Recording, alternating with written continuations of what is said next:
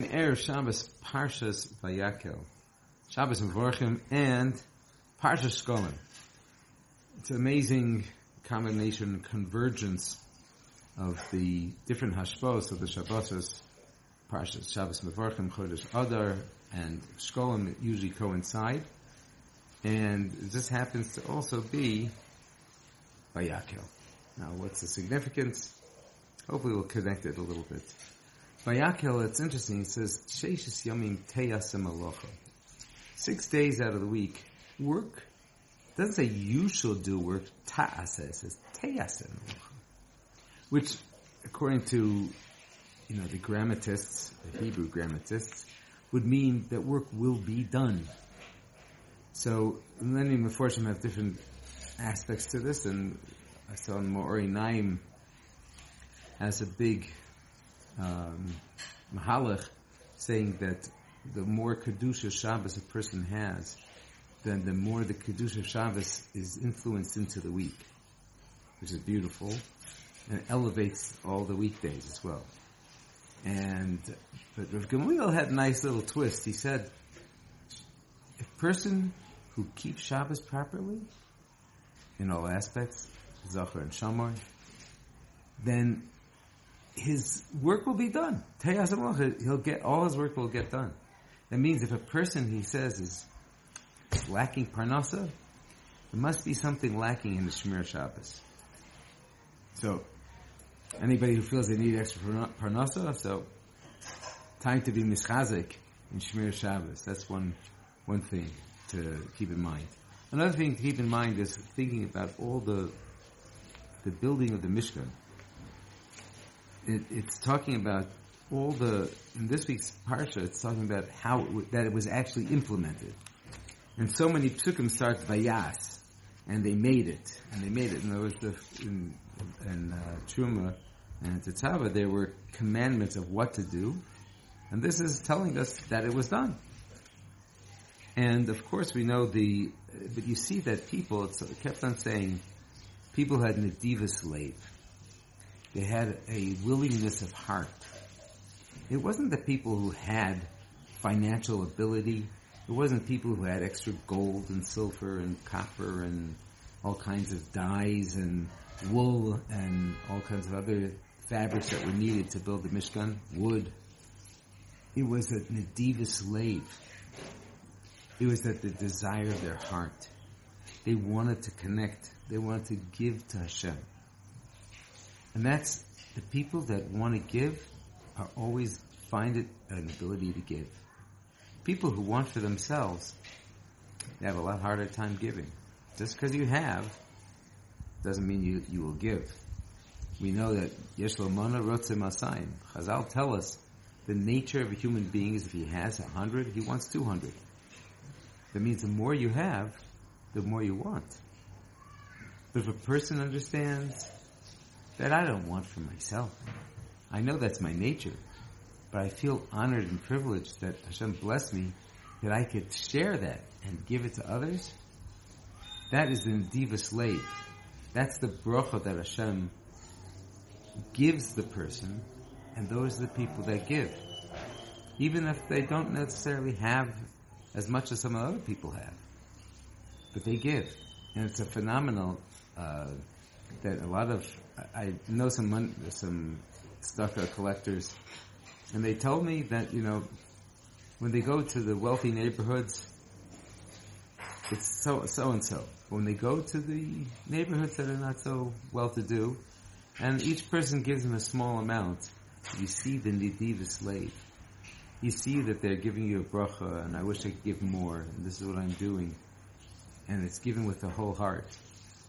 And I want to bless all the wealthy people that they should have the tranquility and the goodness of heart to be able to see each person that comes to them as an opportunity to share the bracha that Hashem has given them. They should be able to give it with the whole heart and with simcha and without being annoyed and without being driven crazy. They should be able to do it in a blessed way to serve Hashem. Okay, but now let's talk about a little bit, how do you give? So in Parsha Shkolim, it's interesting that Meir Fiederman says over, I think it's from the Sfas Emes, or brings from the Chidush Yerim, who brings from one of the Talmidi Baal Shem, if I'm not mistaken, or it might even be a Medrash. I think it's a Medrash actually. The Medrash actually says that every year when they read Parsha Shkolim, it says that Moshe Rabbeinu comes and lifts up the heads of the people. He gives them that. He lifts them up. He gives them that significance and that feeling of worth. And I think that that's something that every year Moshe Rabbeinu does that. That means everybody that comes to shul to hear the laning of Parsha Shkolim, it's probably could either be there for the beginning of the laning too. But even if you're just there for that, it's like Moshe Rabbeinu standing there and lifting you up. Oh, you made it. You're one of mine. I know there's some big rebbes and tzaddikim. They have a connection with people who are not always, doing necessarily what's the best, shall we say. But a lot of times they have a chibah for them. They say, oh, this is my mayor. This is my Yankala. This is my Shia. He's mine. Oh, my Dovid. Oh, so good to see you. Because they have a kirva. Their heart is reaching out to them. And the person hears it, a special Rebbe calls him, he's mine. So even it gives them that kesher. It makes them feel significant and important. In our lives, though, we have this idea that it seems to be that a person who draws significance to himself or tries to become mechubed, quite often people don't see it that way. Somebody who chases honor runs away from him. But those who run away from honor runs after him. So, what is it that Moshe Rabbeinu lifts up the heads of the Jewish people? How is that something that we're happy about? Maybe we have to be humble and modest and,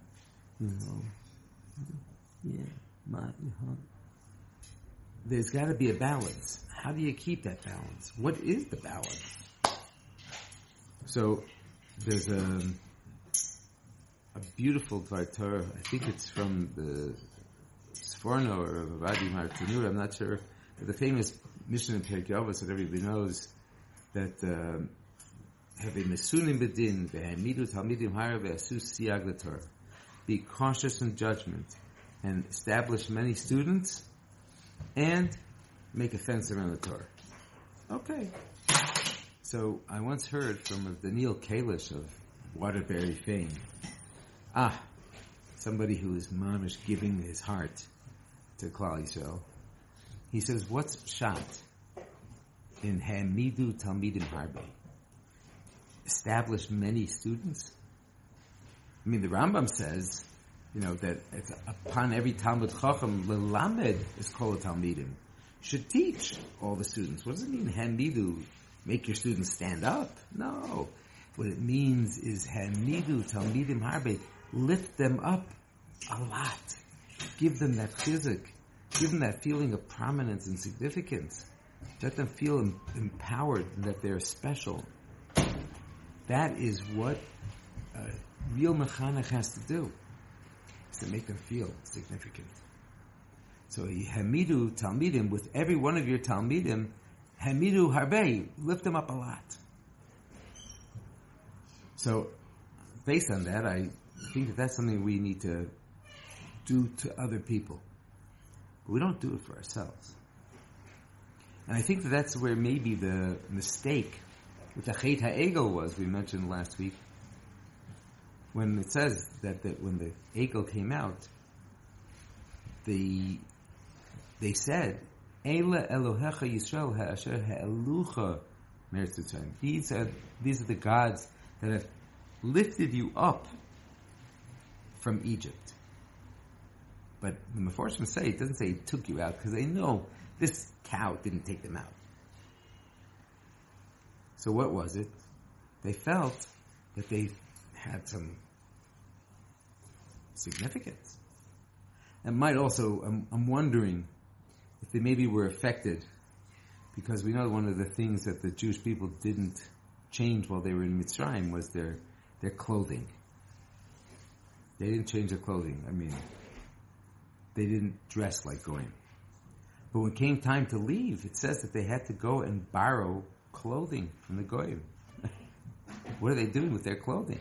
All the years, they didn't change their clothing, and that's one of the merits they had to come out of Mitzrayim, and now Hashem himself is telling them to take the clothing. So maybe it means that they felt, now we're wearing the clothes of our oppressors, we're wearing the uniforms of the people that oppressed us. I'm not sure. But maybe that the idea of Ha'alucha in Mitzrayim is that they felt lifted up. But maybe it's something that they felt it from themselves. I'm not sure. But the difference between a mitzvah and a avera sometimes is like a hair's breadth. If somebody, I know there's a big tzaddik nowadays, his name is Rav Tzvi Meyer Zilberberg, he should be healthy and well. And I see him dishing out chizuk to people. Buckets full, flowing chizuk to people. Oh, you're such a tzaddik. Oh, you're the best. I love you so. He just says so many beautiful things to people, and they all feel like the most special person in the world when they speak to him. But if you were to say to him something, or when he has to talk about himself, he always says, I'm like dust under the feet of the people here in the room. And like I always say, Rebbe, come on. We don't see that way. So what is it? Is that he knows, he compares himself not to everybody else. He compares himself to what maybe his potential, he wants his potential to be. And maybe he feels he's not living up to his potential. And maybe you who think you're not fulfilling your potential, but really you are. Maybe, we don't know. But sometimes we have to have that balance. For others, I want to always lift them up. For myself, I have to try to be as real as possible. But at the same time, when somebody tells me something nice, so do I have to say you're wrong and that's not true? So it could be that it is what we have to do. But nonetheless, it's sometimes the battle is that I see somebody else feels that way about me. Oy vey. Oy, I'm a good faker. We have to know, we have to be able to put the right perspective and recognize Moshe Rabbeinu had to write in the Sefer Torah when Hashem told him, "Va'ish Moshe ona mikol adam al pnei adama." Moshe was the most modest of all people, and he had to write that in the Sefer Torah.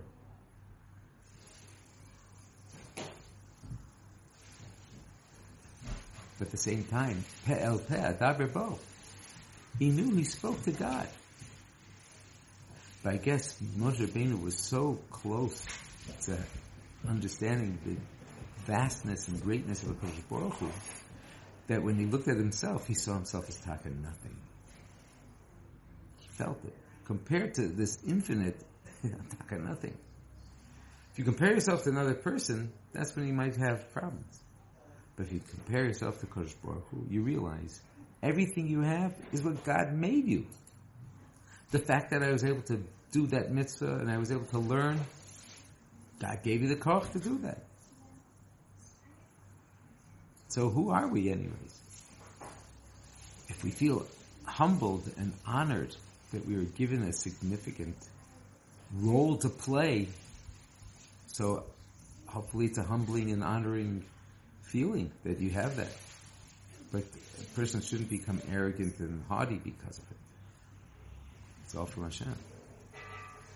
Therefore, when Moshe Rabbeinu was told, "Oy, Zeh Yitnu," for the Machzis HaShekel, Moshe Rabbeinu Niskasha, he didn't understand, what does it mean? How? They give a coin.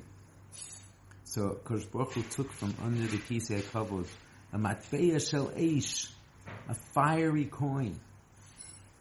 The coin was inflamed. What does that mean? According to some of the tzaddikim, that means it's the kavana and this excitement to fulfill the mitzvah. That's what gets the kapara. It's not a half a shekel. How does a half a shekel get a kapara? But it's how the fervor and the excitement to do the mitzvah, that's what gets the kapara. And I think that that's part of what we need to understand is the Parsha Shkolim. It's the first of 4 Parshias. The Tzadok and the other tzaddikim bring down that the 4 Parshias correspond to the letters of Hashem's name, Yud Kei Vav Kei. And therefore the first Parsha is like the Yud. It's like a little coin of Machzis HaShekel. Zeh Yitnu. That this week we're connecting to the Yud of Hashem's name. Yud Chachma Keduma. Yud is like the wisdom in the Ratzon. To start the process of bridging this time from before Purim till the time of Nisan, the time of one Geula to the next Geula. And I think that if we all try our hardest to come to the laning, to be in shul, to connect, to realize that Kodesh Baruch Hu is giving at least Moshe Rabbeinu the ability to lift us up every time, every year. And that type of being lifted up, maybe we have to know, okay, I'm not holding there yet. But Moshe Rabbeinu says, you could be, and I'll lift you up. And hopefully, Be'ez Hashem, all of us will manifest our greatness and to go through the process of the 4 Parshias of Shkolim and Zohar and Parah and Achodesh. And Be'ez Hashem, we will all be ready. Everybody's rumors are abounding about what's happening in Russia, Ukraine, and the Lashon that the Masorah has it, that Rav Sternbuch mentioned already 7-8 years ago, when the first invasion of Crimea happened, that he published or he publicly stated something that he had heard from his great-grandfather, who heard it from Masorah all the way back to the Vilna Gaon, that when Russia invades Ukraine, then the process has started. When the boats of Russia go down to the Turkish side of the sea and invade there, then you know, keep your Shabbos clothes on, because he's coming very soon. We don't know what's going to happen. Who knew what's going to happen a week ago exactly? They knew something was going to start, but who knew it was going to be like this? We have to daven for fellow Yidden who's stuck in Ukraine. Daven, that all the Yidden should be healthy and safe. That brings some extra achdus. We're all in this boat together. I was in shul and I heard some people saying jokes. Oh, his family went to Uman just last week, and they were kind of laughing at them. I was like, how can you laugh? People are in serious trouble. You don't have to have a moon to be toughen. You also have to do the right thing and smart thing.